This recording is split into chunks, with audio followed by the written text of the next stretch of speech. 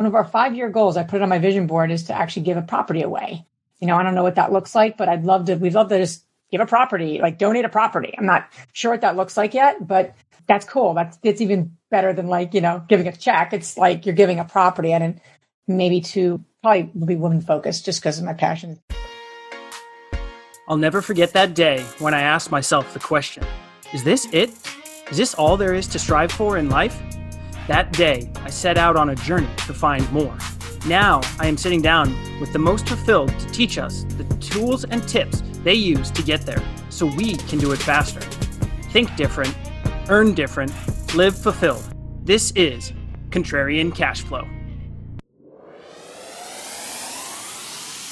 Welcome in, Contrarian Cash Flow. Today I've got Liz Faircloth with me today. Liz, how are you doing? I'm doing great, John. Thanks so much for having me on your show. Yeah, absolutely. Excited for this conversation. Thank you so much for joining me. Absolutely. So for those of you that don't know, Liz, along with her husband, Matt, are co-founders of the DeRosa Group, a former management consultant for quite a few Fortune 500 organizations, as well as the co-host of the Real Estate Invest Her podcast, and above all else, a loving mother and wife. So Liz, what do you guys got in the funnel right now? Yeah, I think like everyone, right? We did a lot of evaluating. We were in the mode of just like everyone last year when the pandemic hit, just, okay, how do we make sure our tenants pay, and all those sort of things, where everyone else was very nervous and, those sort of things. We did very well during that time. We kind of kept our own. We actually bought our largest acquisition to date, which was a 336 unit in North Carolina. So we grew more than we ever had as well, and also maintained our portfolio.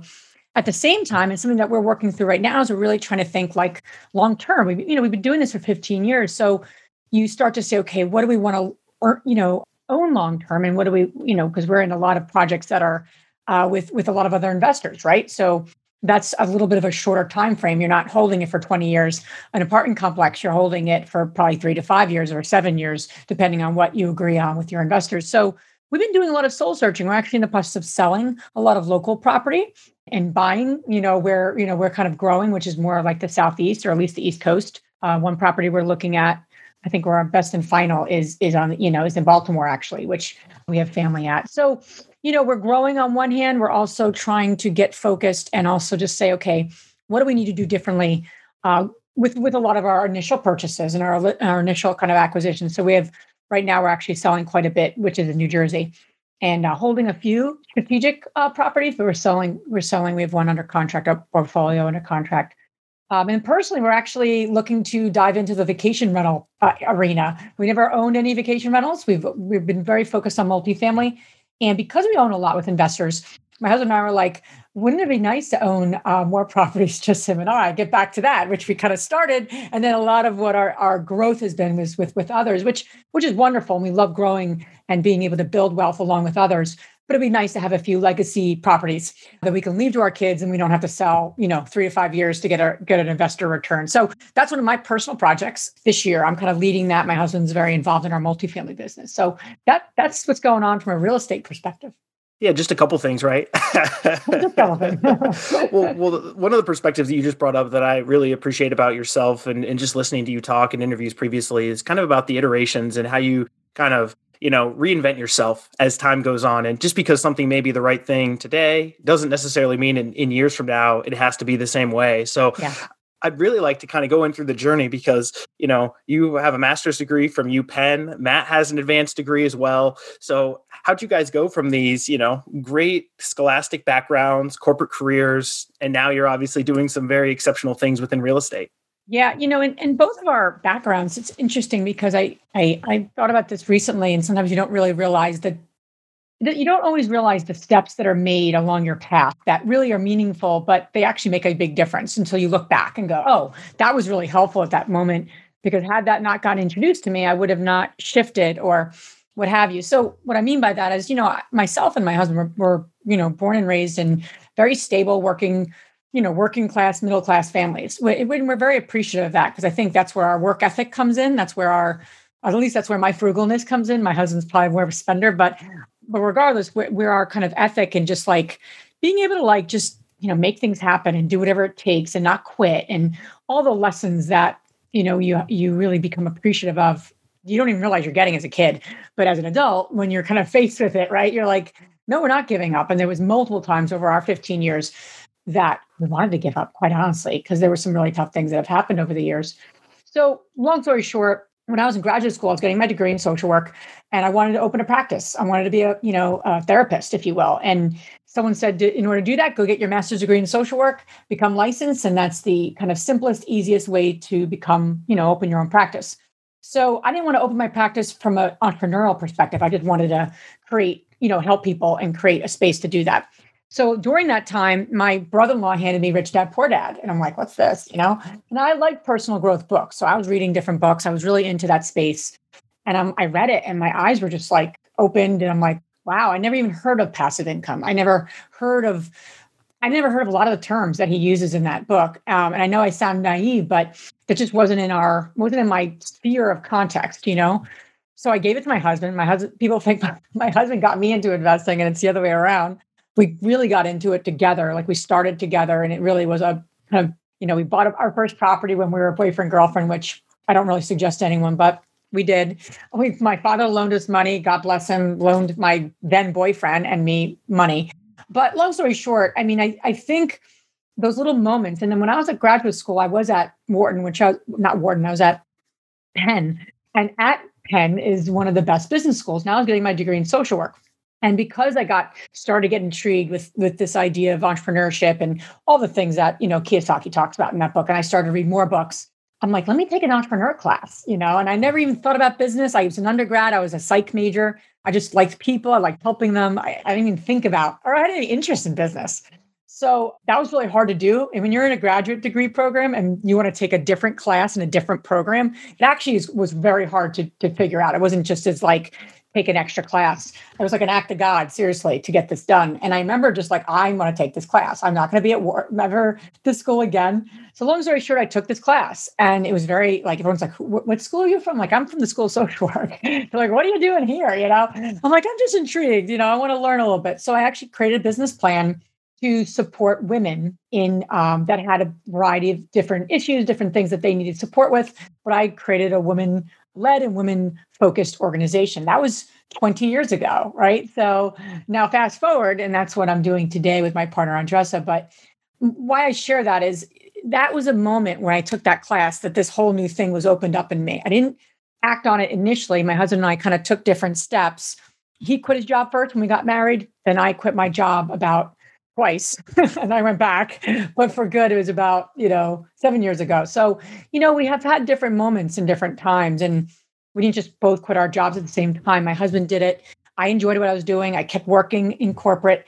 And then I got to the point where it was time. Actually, it was twice. The first time it was a disaster. It was in 2008. And then the second time was 2013 when we had a little more of our bearings and a little more of knowing what we were doing. So, a long story, but that's what you asked. Yeah, no, absolutely. Well, and it's interesting with your background starting in social work and then blending now into the real estate investor and a lot of the things you guys are doing at your properties, it is pretty cool. So where did that come from? Was that just was the social work something that was just kind of within you growing up that was where the direction you really wanted to take yourself professionally, or where did it come from that you wanted to do that as a passion and a career? Well, it's really funny. I'm going to share this. I don't know if I've shared this on any podcast before, but when I was a kid, they say between 7 and 12 years, when people are really trying to figure out what their passions are, people say, go back to when you were 7 to 12 years old, because there's something that happened, something you did, something you gravitated towards during that time that would have like a spark of interest or a spark of like passion. And you hear people say, yeah, when I was 7, I sold things. I sold gum on the bus and I sold it for a profit. It wasn't like this big business of mine. I ended up getting shut down because you're not supposed to sell things when you're 10. But that was interesting, right? That happened. The other interesting thing happened, and I just had this just popped in my head was I was the youngest of 3 girls. And I grew up in an Italian family. It's just a busy family. It was a great home, but we were all close to each other. It wasn't like one of us is in one section of the house, right? Usually like an amoeba, you're all together. So my parents used to tell me that when I was a kid, in that time frame, 7 to 12 years old, I used to spend a lot of time in the bathroom. And they're like, you weren't going to the bathroom. You were just in the bathroom a lot. And you were talking to people. I'm like, was there something wrong with me? Like, what was I doing? And they said, no, you used to talk to people and help them and just literally just talk to people. For whatever reason, that was like this little safe space for you to help people, because you always liked helping people. You always liked connecting with them. And you did it obviously with invisible people. It wasn't like real people. People are going to be listening to this podcast, John, be like, what is this whack job talking about? But I tell you that because now, I mean, I loved always helping people. And that was my way of doing that when I was a kid. And that's what I love doing now. And I'm many, many years later, right? So yeah, I was always interested in helping people. And I was a psych major. I loved learning about why people did what they did. And then I decided to wanting to become a counselor. And that my first job after that was actually in my corporate work, was actually doing team buildings, and I worked with a personality assessment. So I actually used all my kind of interests, but I did it in the corporate world and helped other companies put the right teams together. So I love analyzing people. I love figuring people out. But yeah, 7 to 12 years. People who don't know what their passion is, look back in that time frame, and there was something that happened for you that could give you some insight. What great advice. And I mean, especially being a parent now myself too, right? Getting to see your children as they grow up and kind of see, you were kind of kidding to yourself about talking to yourself, but I know my youngest is always talking to herself in her bedroom, doing different things and stuff. Yeah, and so it's a great perspective. Gonna help her. Exactly. So obviously you guys had taken the business, right? So you said you kind of, you worked through it. Matt quit first, then you quit. What was that process like? Because I mean, obviously, for a lot of people that are listening, I think that's the challenge, right? They probably have dual income spouse household, but one of them may be more inclined for the entrepreneurial side. One may like the safety a little bit more. But you guys had to be on the same page from a mindset and a mentality perspective to know that this is inherently risky, right? You guys have these great careers and, trying to go down this additional path. So what was that process like? And what was the communication like between you and Matt during that time? Yeah, no, that's a great question. And, we started and we were very naive, right? To be perfectly frank. I think that kind of helped when you get a little older and you have a family and there's a lot of people like that need things from you, then you can't be just, oh, I'm naive, right? There's no space for that. So not saying that that's right or wrong, but that, starting in our 20s and starting when we had nothing and there was not much to lose was in some ways a little easier, sometimes a little scarier because you don't know what you don't know and you're green and you just kind of wing it, quite honestly. And that got us into trouble at times when we started. But we both shared, I'll just share with you what we both shared the quality of wanting more for our lives. So when we got together and we met, we were about an hour and a half from each other. And, we were in our 20s. Most couples that get together and they're dating, they're going out to like dinners and clubs and having fun with a bunch of people, having parties. Like Matt and I used to get together and like talk about our like future and like write up business plans, like complete dorks. We had fun and we had friends, of course. We're not like complete wackos, but we would get together and like play cash flow, the game, or go to like, RIA meetings all day on a Saturday. That's what we did our weekends together. Once we said, okay, let's get into real estate. So, we didn't do what most people did. And I think that's always a really good thing. Are you doing what most people are doing? Like, how do you observe the masses and do the opposite?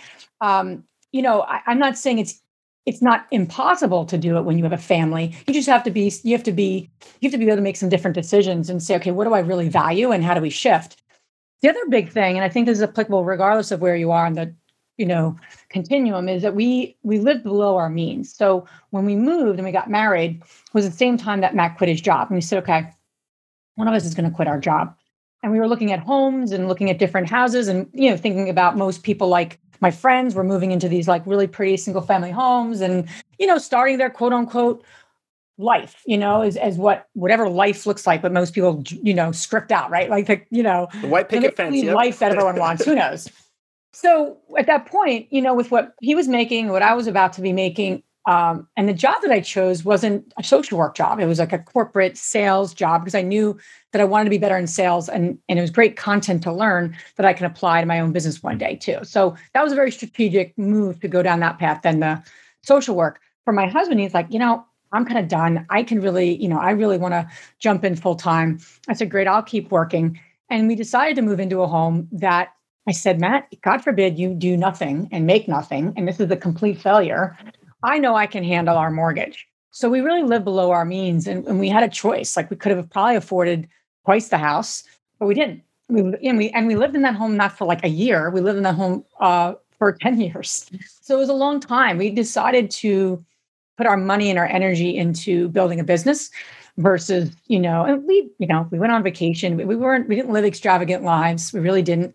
So that was something that I'm so grateful for, because I don't know if we would have been able to do what we did had that not happened. And had we just said, oh, let's just go get the bigger house.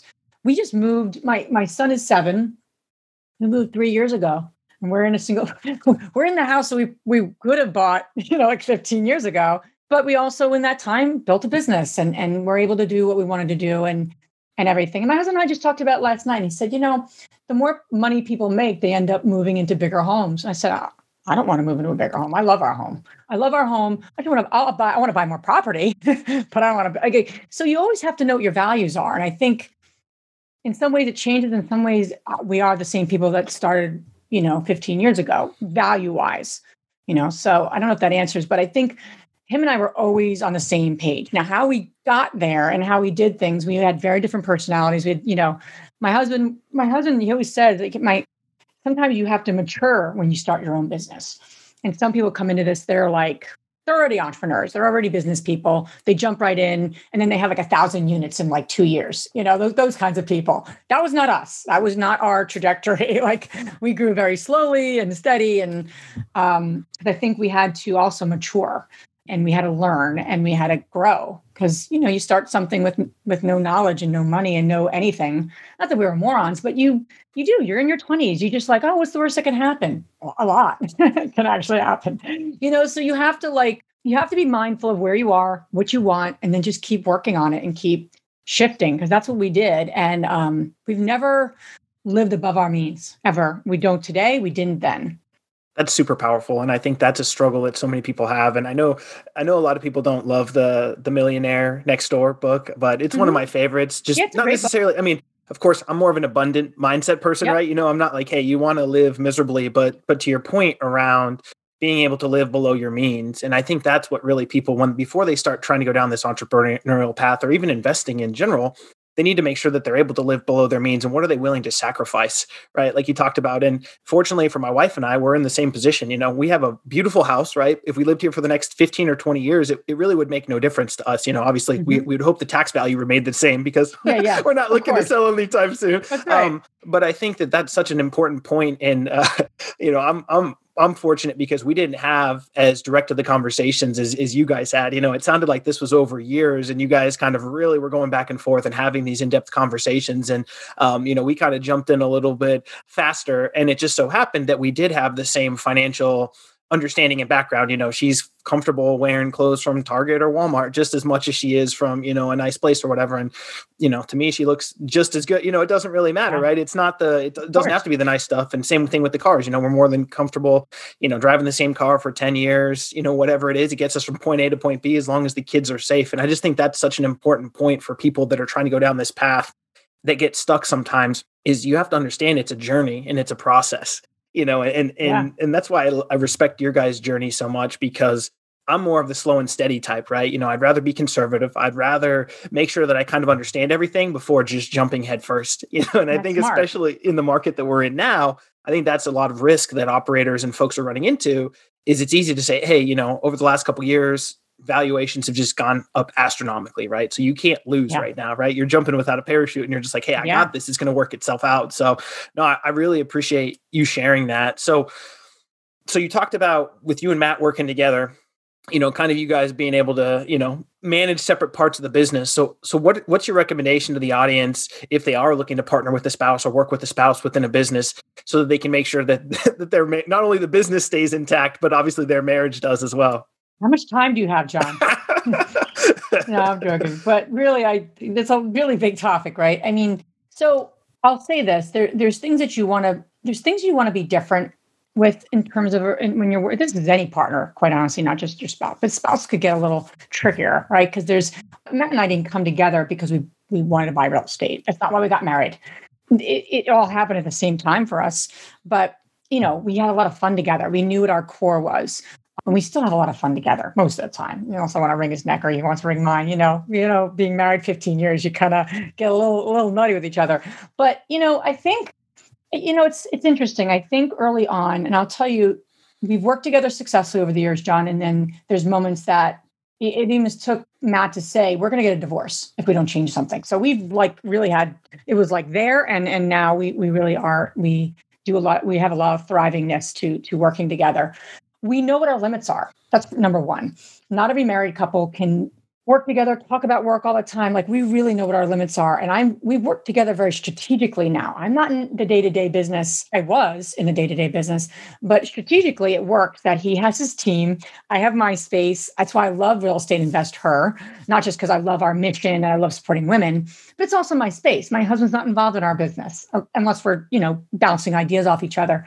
So over the years, we really realized how important it is to have our own space, but also come together. Like we have a once a month meeting. We have it this week. We're going to talk about our finances. We're going to talk about certain things in the business. He's going to brief me on, or we're going to talk about because I have ideas. So I'm involved, but I'm not involved day to day. When I was involved day to day, it just didn't work for me and him. No matter what we did, no matter how we tried. I mean, literally him and I go into the same office together, especially when we work from home, we started. It was like crazy. It was nuts. It was like, I didn't know where my life started and his ended. And it wasn't good. And it was like the market just crashed, right? 2008. So this wasn't like the best time that we were going through it. And from an economy perspective, plus we were like all in together. So what helped us move through that and what helps us today is not only to know what your limits are and what's working, what's good for the two of you, but we have a very, very common like shared value set. So we really share the same values. I think that's really critical. So we are more of like, put the time in now and reap the benefits later kind of people.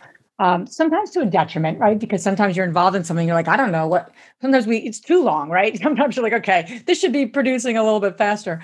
But we had that same delayed gratification kind of value. We value building something that is bigger than the two of us. We value helping people. We value not giving up. And also working on ourselves, because as we've grown the business, we've had to grow ourselves and we had to grow our marriage. There's a lot of pieces there. And that's not like the easiest thing to do all the time, because you're not just working on yourself, you're working on a marriage, you're working on a business, like things are happening, kids are being born, right? So, and for many years, we didn't have kids. For the first 8 years of our marriage, we didn't have kids, not because of our business. It just wasn't something we both wanted at the time, to be honest with you. And then something kind of shifted and I'm so grateful that we have kids, but we had them later. We were focused on our business for the first many years.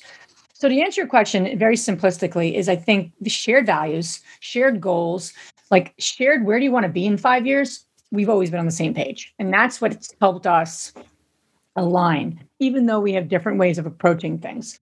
Where you want diversity is two different personality styles. I came from teaching people about personality strengths and differences, and I can go off on that tangent. But you really want people who are different. You want the analytical person with the people person. You want the risk taker with the cautious person. You want the jump in and figure it out person with the hold on, what are we doing? You really need all those types of people. And with your spouse, you have to really honor that. So you have to come from a different skill set. You have to come from a different personality and really divide and conquer and not get into each other's things and stuff. When we butted heads, it's usually for those reasons. Plus, it was really helpful for me as a mom, as a wife, as a woman, to have something that was just mine. I was doing consulting for 10 years. That was my business. Matt wasn't involved. Then I come back into the business, even if I was involved kind of peripherally. I had my son. I ended my work with my consulting work. And then I'm like, wow, now I'm just working with Matt with a new baby. Like, no offense. That wasn't like, I felt very like I didn't have an identity, as I didn't have a place. It wasn't mine, and some women need that. Some women don't. I did. So that's where I was like, okay, I love what we're doing, but what is my passion also? And that's at the same time, me and Andressa kind of came together as friends and business partners and decided to launch what we're launching now, which is quite honestly helps me so much have the same have conversations with Matt where we can support each other, but not know everything about everything, what's going on. It's just too intense. Some people have that. You'll have married couples who literally work together every day and love it. That didn't ever work great for us, but we do work together, and we are involved in each other's businesses. And I'm very involved in DeRosa. I know what's going on, but I'm not involved in the day-to-day. Yeah. Well, no, I appreciate your honesty and transparency, sharing some of that stuff. And I think that's, back to the communication and the reinventing yourself, right? I mean, you said it came to the point where said, hey, we can't continue to go on this way. Yeah. we're coming to a potential collision. And the fact that Yeah. you guys were able to work through that and then kind of find that out, because I think just in any, like you said, in any partnership, in any business, there's always going to be some friction, right? I mean, that's just human nature, right? We're never going to get along No, with everybody 100% of the absolutely. time. And I appreciate your willingness to share that. And I just think one of the points you made there that was so important to me is just that continued level of communication, but having meetings where it's just like, hey, we're talking about at this point, let's just be a family, and, be spouses, be mom, dad, whatever the case is. But then, hey, that once a month, hey, let's sit down, let's go through these things. We can table discussion, we can go through things. And I just love the intentionality of the fact that you guys are going through and saying, okay, we'll talk about it. We can talk about business here, no holds barred, but hey, then after this, we're moving on and, we'll kind of just move forward. So I really appreciate that perspective. And that's definitely something I think,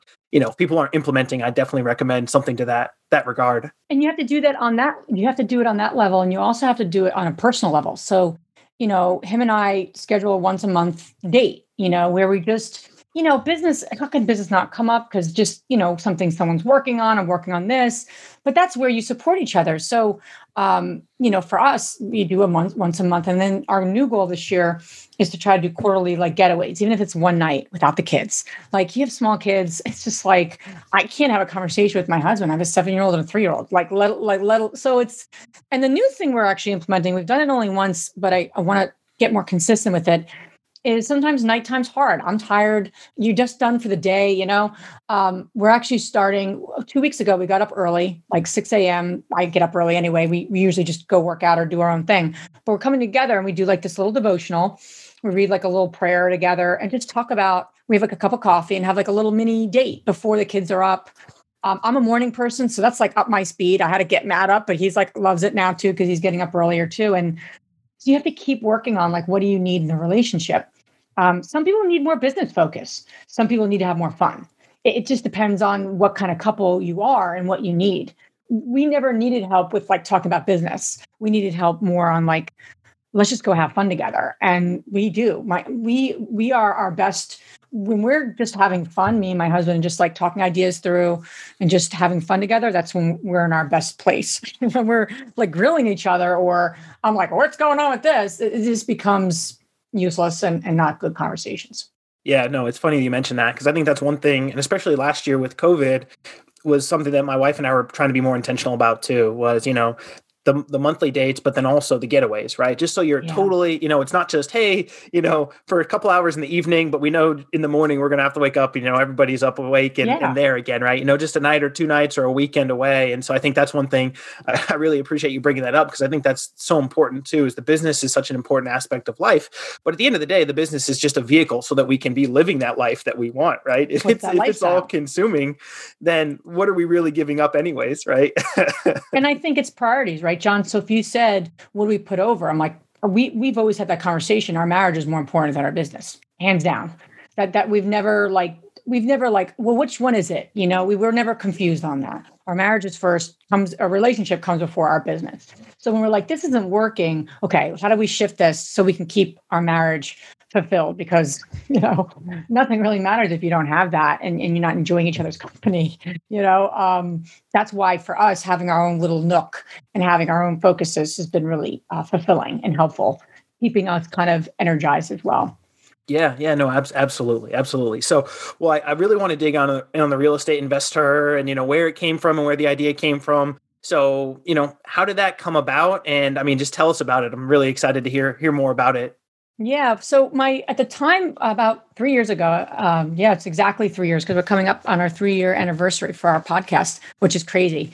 It was, my friend Andressa and I at the time were, what's interesting there is, like any relationship, you kind of become friends. It's like anything, right? You start getting to know each other and your level of integrity. And my husband and I were looking to flip properties in Philadelphia, and we weren't really.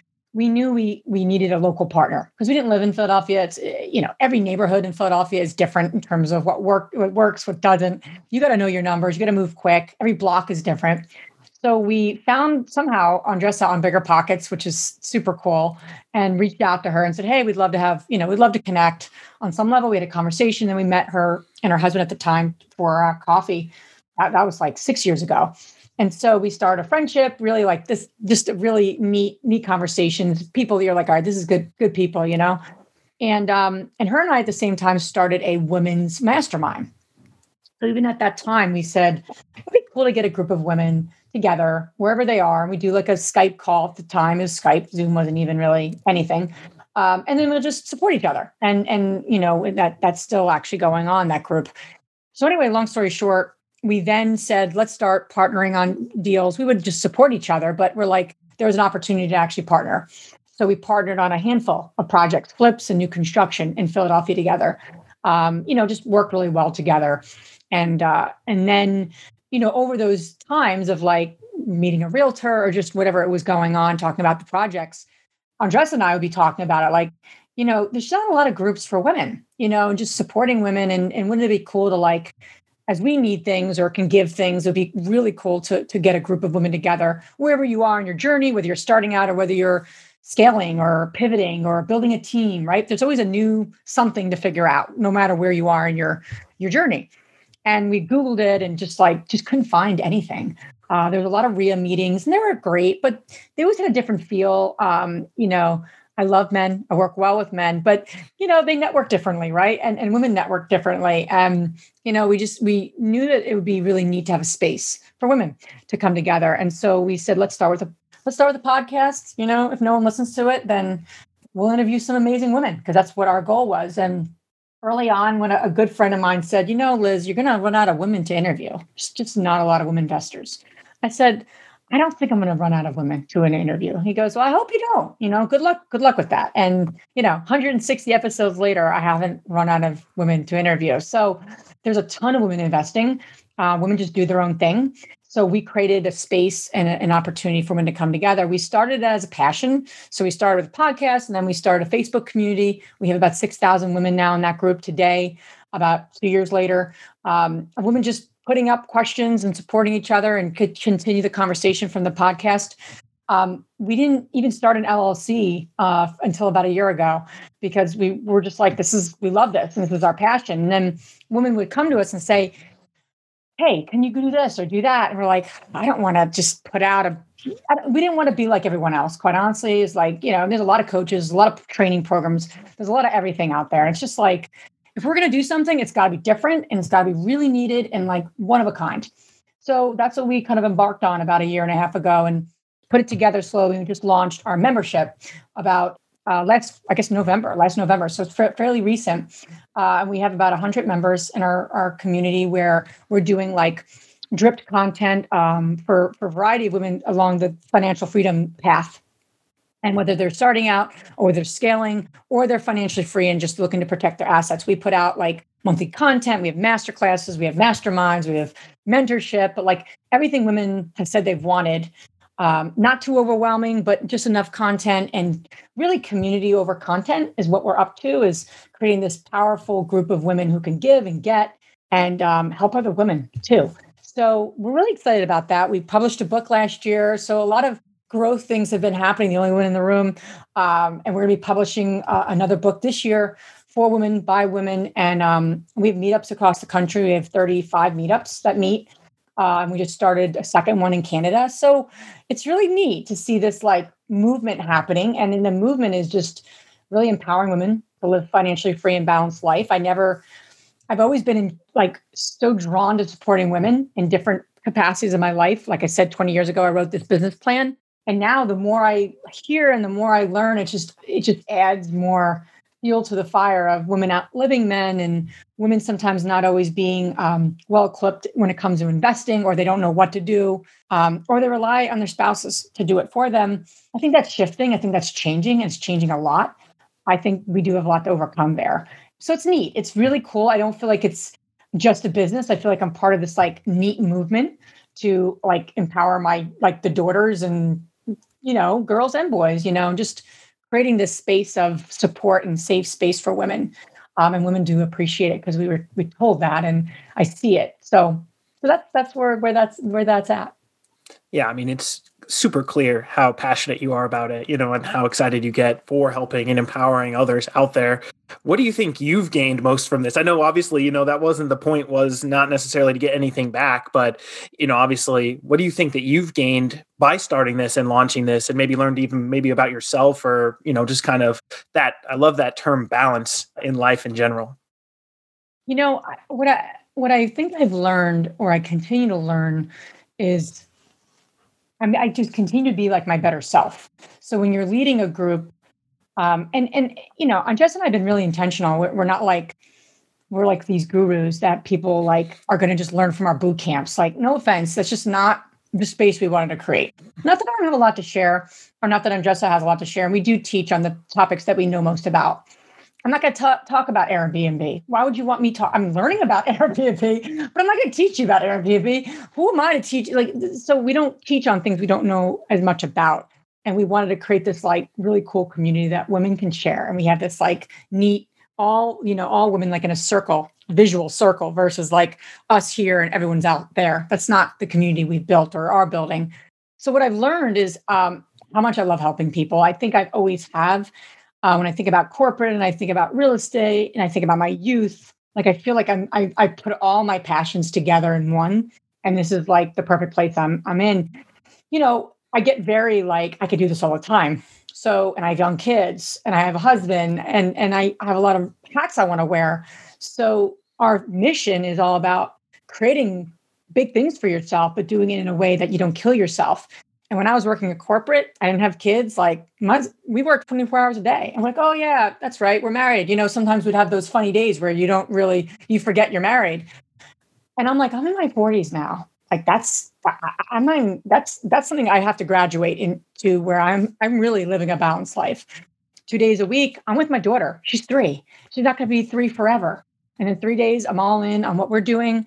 There's mornings I work sometimes. There are evenings. This weekend, I recorded a bunch of content because, you do things with what you need to do. But I'm living out when I'm not living out our mission, I'm really mindful of it. And I share that. And I'm like, okay, this is how I course correct. So I feel like leading this community, I'm getting so much benefit, right? Because I'm trying to show up as best as I can. I can't be someone who's not honoring what we're doing. And I'd be a really bad teacher if that was the case. I'm not perfect. I'm far from perfect. But I'm mindful of it. And I'm like, okay, I can get better with this, or I got to start speaking my truth more, whatever stuff I'm working on as a leader and as a person. I share that. I talk about it. I'm as transparent as I can. So I don't know, if I didn't have this, I don't know if I would be that way, right? Because I'd be living my life kind of just like going about it. And I'm not beholden to anyone. I beholden my family, but I'm beholden to a community, right? So I need to not be perfect, but I need to show up for them. So that's really, I didn't think that was even going to happen. Honestly, I knew this would be helpful for women. I didn't know we were going to grow as fast as we did. And as we're really being, very well received and building a really powerful brand. I wanted to, I didn't know it would, it'd be as needed as it is. That's the other learning. So. Yeah. Well, obviously so happy for you. It shows how passionate and proud of the community that you're building, and excited to see where it goes, into the future.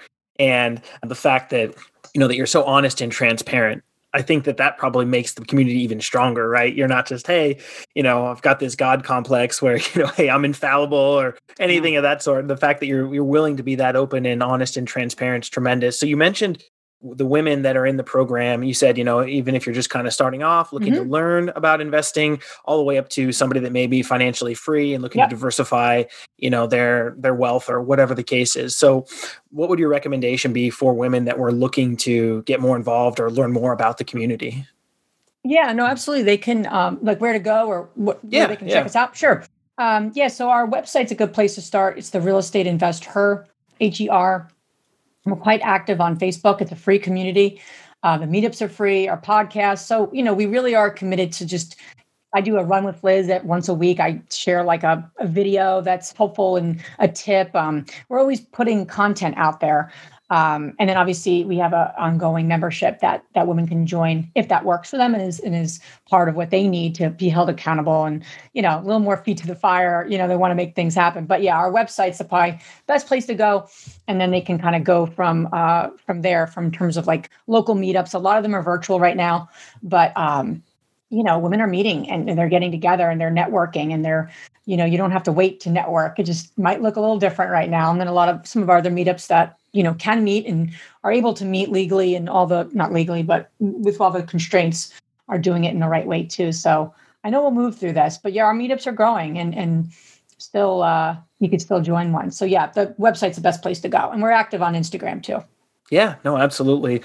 Well, the last thing I wanted to touch upon, kind of back to all this, helping others and being bigger than yourself is, you guys do that through DeRosa as well, right? Yeah. You guys look to build communities. I know you guys do donating and partner with different nonprofits and stuff. So can you just dive in a little bit to what you guys do from a business perspective to help not only those within the apartment communities, but obviously, some of the other larger programs that you're involved with as well? Yeah, sure. So, when we started, I was the social worker, right? So that was my background. So we were both like, okay, if we're going to invest somewhere, we really want to make a difference as much as we can. And so we didn't know what that meant or looked like. But so when we started, we got started quite a bit in Trenton, New Jersey, which we still have, properties there and, half hour from our house, still, kind of our core. And, Trenton, just like a lot of the urban communities, especially in New Jersey, are growing, developing, figuring themselves out. And that was 12 years ago. So we always kind of said, let's do something that we don't just, buy property, but we're actually trying to, help the community as well. So we did that in a few different ways, early on or throughout the years, like, from renovating, shells where, no one's living there and not good things are happening there, if you know what I mean, to, creating life on a block. Right now we have 3 properties, 2 properties, soon to be a third, that will all be kind of renovated and loft style apartments and then commercial on the first floor. So you're not just bringing properties back, right? You bring businesses. One project in particular, and then I'll get to some of the give back things, but one property in particular was a commercial building. It's the only commercial building we own in 15 years. We've owned mixed use, but this is a commercial property that we then, because of 2008, we had to split up into a lot of different offices because no one wanted a 10,000 square foot building. So, nor I'm sure now would anyone want that. So we ended up creating like a small business center, if you will, in that building where, small businesses can kind of rent space. The give back portion was that we started to do like networking events and community building. And it was just this really neat, even now with COVID, obviously that's decreased a little bit, but overall the building's always had a really nice community feel to it. And so that's a part of give back, right? That's part of, we're not necessarily monetizing that. That's just something that I think as you buy property and you own real estate, there's always a way to do something good with what you're doing in terms of like its highest and best use. I know that's not tangible, but it can be. So we have a partnership with a church across the street where people park there. And for that, our tenants donate time. And so, you're trying to create these win-wins in communities. And then the other thing that we've done and that we're growing more into is, kind of giving back, obviously, in our local community. So there's a few foundations that we've given money to. With COVID, it's been a little harder to actually give time and talent and all the other things that you can give. So we've been giving monetarily. But as things shift, especially with the pandemic, we'd love to get back to giving more of the time and energy to our local community. But yeah, it's something that's really important to us. And we all can get better with that because sometimes time gets a little crunched. But the idea of giving to the community that you're a part of is important. And we all kind of need to keep an eye on that to make sure we're doing that, even in the way that you can do it, and that sometimes means, even if it's a percent, right? It doesn't have to be, $1 million. It could be the percent that you're comfortable with and in your own right. One of our 5-year goals, I put it on my vision board, is to actually give a property away.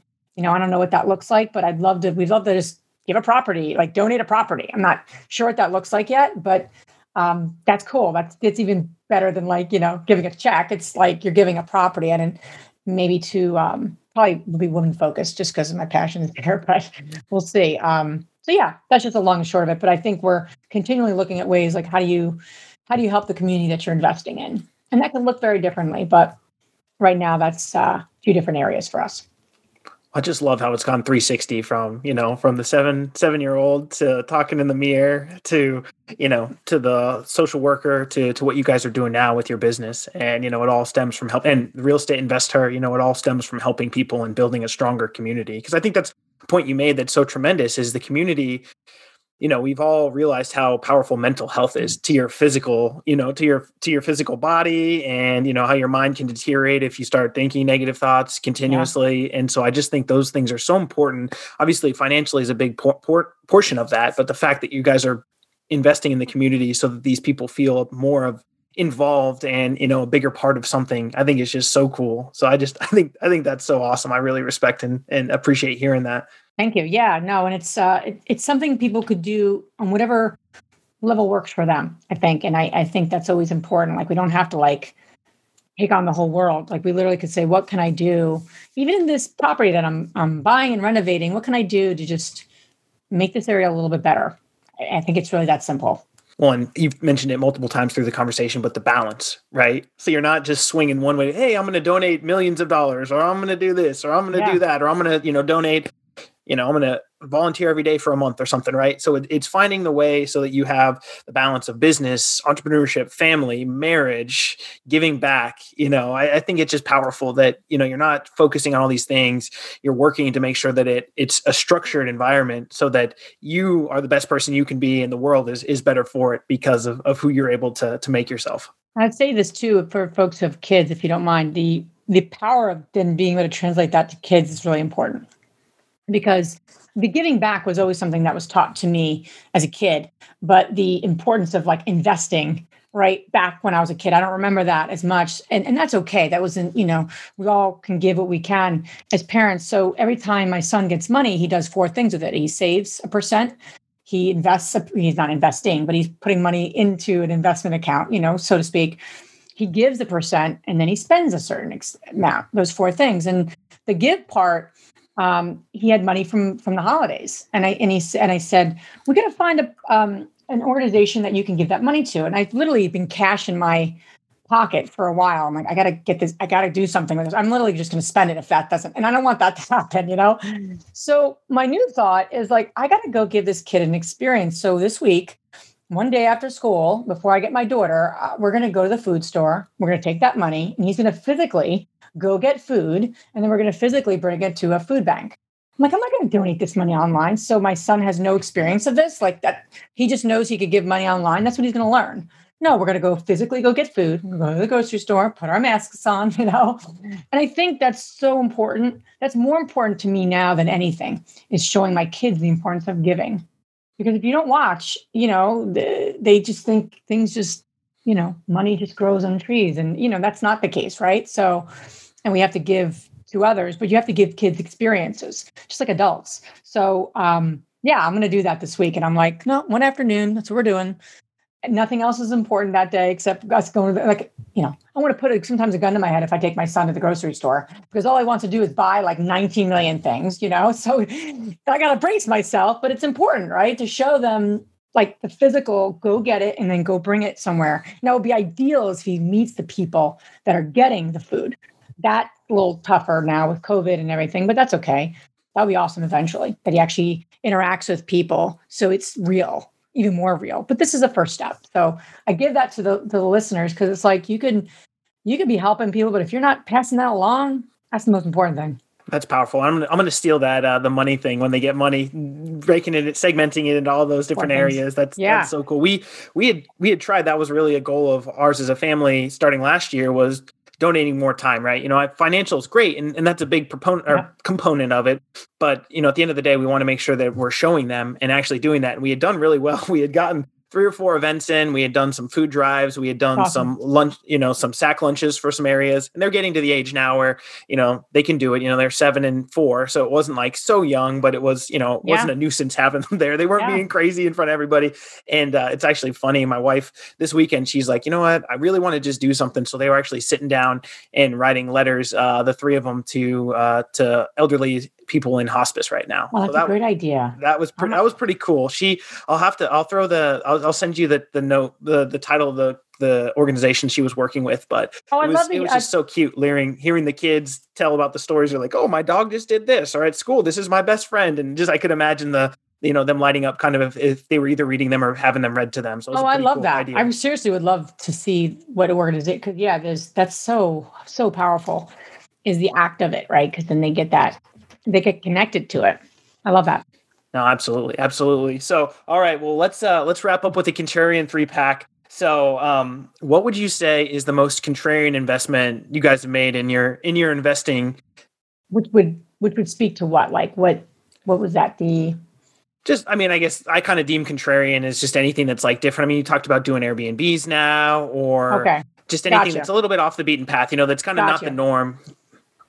We got involved with a project that is a winery, is a resort / winery in New Jersey, and so grateful that we did. But it was not the multifamily norm for us. And my husband raised some money, and I helped as well. And that's been a phenomenal turnaround. So to see like how you turn things around, but on a resort and like resort kind of space has been fascinating, and it's been super cool. And I'm really grateful. I actually, at first we weren't sure if we're going to get involved because we wanted to stay focused, right? Focus. So, but we did, and it made sense. And I'm so grateful for that. So yeah, that was a little different, but I love being part of that project. It's called Renault Winery and Resort. It's in Egg Harbor, New Jersey. It's a wonderful, wonderful place. Well, it makes it interesting, right? The spice of life, right? The diversity. So, it's great to do the multifamily, day in and day out, but it's nice to mix it up a little bit and do something that, that's a little bit fun and out of the norm. Yeah. So what's your favorite activity outside of the real estate investor, business, DeRosa? What's your favorite activity to do with friends and family? Friends and family, besides going on Zoom and saying hello. No, I'd say, I love, I love like dinner parties. I miss that, where you can get family together and just enjoy each other, like birthdays and things. But we have been hiking so much. So even just our core family, it's rare that, a weekend goes by and we haven't taken a walk outside as a family or gone on a hike. We live by the water here in Pennsylvania, and grateful to just go out on the towpath and just walk. So we've taken a lot of hikes. Yesterday we took a hike. It was cold. Took the kids, and just said, we're going for a hike, like, I think it's more that we need it than they do, but, they had fun and we had fun. So that's something I love doing. I go for runs with my friend. I love being outside. We both love being outside. So I love doing that as much as I can, especially now. It's a great place to be out, to be with everything happening in the world. But yeah, being outside and, spending time and enjoying each other's company I do miss that with extended family and friends. So looking forward to getting back to some of that. But yeah, being outside is, I'd say, critical right now for me. Yeah, absolutely. Well, soon enough with the friends and family, hopefully we're only a few months away from, things at least turning a little bit more normal. But a little bit. Yeah. We love the hiking too. And I just think, especially now, because we have all these technical stimulants constantly coming at us, be it cell phone, tablet, whatever, internet, everywhere we've got it. And so I think that's one of the most powerful things about going hiking with the families, because you really just got to focus on each other. You can have conversations that you may not have had, just sitting at home, sitting around the TV or whatever you were doing. So no, I think that's a really powerful thing to do with your family as well. I just leave my phone in the car. That's my new thing, is I just turn my phone off or I leave it in the car. I'm like, I don't know what my phone is, because if not, I'm going to look at it. If they need me, they'll find me. Yeah, exactly. And then I know you touched on this one a lot throughout, but what does offer you the most fulfillment in life? I think just continually being true to myself and being really mindful in the morning and setting my day up for success. And I like to meditate. I haven't missed a day like in 30 days, which is big for me, which I'm really proud of, and praying and exercising and just getting my head on straight, journaling, things that I, did, but I never did it consistently. Like doing that consistently sets me up for whatever the day is going to present. And I'm sure, not every day I'm calm and peaceful, but I work towards that. And, having a vision too. I have like a vision board as my backdrop. We put our little vision board together, and I had my son do it this year, who's 7. I'm really proud of that. He's got like a little vision board, put a lot of Ninjago Lego sets on there, but regardless, just to get into that space of vision. So having a vision and having quiet time in the morning, sets me up for like, okay, what do I want my life to look like? Not that it always looks like that, but at least what am I intending for in general in my life? And the more you do that, the more things will look like that, or at least when it's off, you can get right back on track because you know where you're headed and where you're going, because things aren't always perfect and you get frustrated and you have bad days. It just happens to everybody. Yeah, absolutely. Well, I've really enjoyed this conversation. I'm really glad you were able to join me, Liz. So I know you talked about Real Estate Investor a little bit earlier, but what's the best way the audience and folks out there can get in touch with you? Yeah, sure. The women listening want to learn more about what we're up to in our community. Please check us out, therealestateinvestor.com. For those listening that are potentially passive investors or just even active investors that want to learn more about what we're actually up to in our kind of day-to-day real estate investing world, which we're constantly buying and growing our kind of acquisitions in multifamily, you can check out our projects at derosagroup.com. That's where our active investing projects are. So those are the two places to check out what we're up to. Awesome. Well, Liz, excited to see where you take Real Estate Investor from, through now and moving forward. And obviously what you guys start acquiring further on in DeRosa as well. So thanks again for the time. John, thank you so much for having me on. I appreciate it. Until next time, live fulfilled. Thank you for listening to Contrarian Cashflow. I would greatly appreciate it if you left an honest review, hit subscribe so you never miss an episode, and share with someone you feel would find value. Until next time, think different, earn different, live fulfilled.